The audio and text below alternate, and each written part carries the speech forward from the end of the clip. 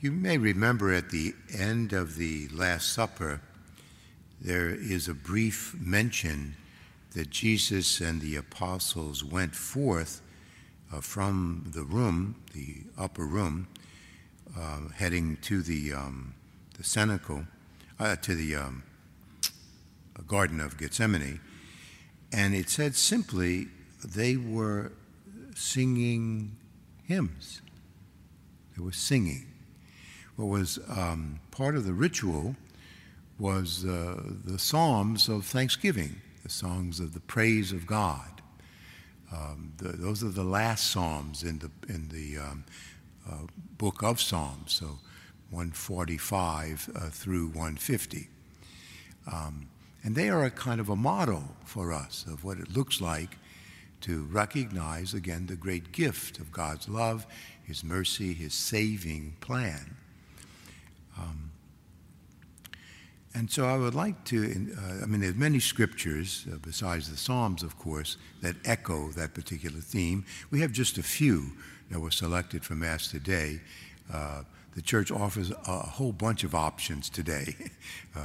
And so that's why it's hard to kind of just focus on one. There's so many. So I decided to reflect a bit on the national remembrance today, why we have a Thanksgiving Day, and the story that is often given is, of course, related to the Pilgrims and that particular segment of the American history. But I saw this little article on the website Aletheia. I'm not sure if you're familiar with that particular site, but it has wonderful little articles. And this one, the heading was interesting. The first Thanksgiving in America was a Catholic Mass. You're not going to hear that story in the general theme in the country. And here's what it mentions. It happened 50 years before Plymouth. Did you know that the first Thanksgiving meal in the United States may not have been celebrated by the Pilgrims in Plymouth, but by Spanish settlers in what became known as Florida? And that first Thanksgiving was Eucharistic. Historian Dr. Michael Gannon narrates the events that took place on September the 8th, 1565. When the first Spanish settlers landed in what is now St. Augustine on September the 8th, 1565, to build a settlement, their first act was to hold a religious service to thank God for the safe arrival of the Spanish fleet.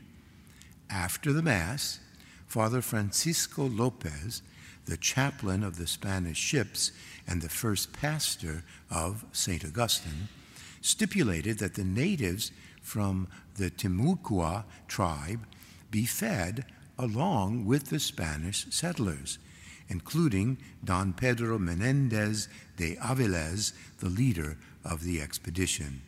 It was the very first Thanksgiving and the first Thanksgiving meal in the United States. The Spaniards, with food that they had brought with them on the ship, prepared the communal meal. According to the records, the meal would have consisted of salted pork, garbanzo beans, ship's bread, and red wine. This account of the first Thanksgiving reflects what was found in Father Francisco's memoirs. In it we read, "The feast day was observed. After Mass, the adelantado Menendez had the Indians fed and dined himself."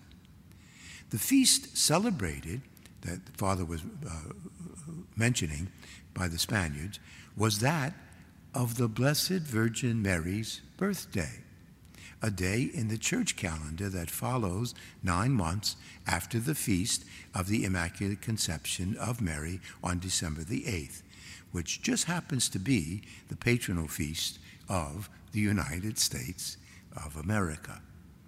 The meal may have also included Caribbean foods that were probably collected when Menendez stopped to regroup and resupply at San Juan, Puerto Rico, before continuing to Florida.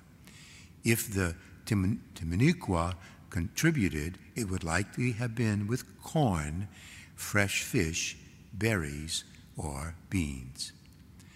Additionally, before the Mass was celebrated, Father Francisco Lopez, the fleet chaplain, came ashore ahead of Pedro Menendez de Avilés, the leader of the founding expedition, and then went forward to meet Menendez holding a cross.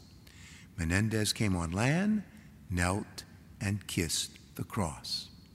This historical event reminds us that the Eucharist, from the Greek that literally means thanksgiving, is the primary way to offer thanks on Thanksgiving Day, followed by a meal shared in a spirit of fraternity.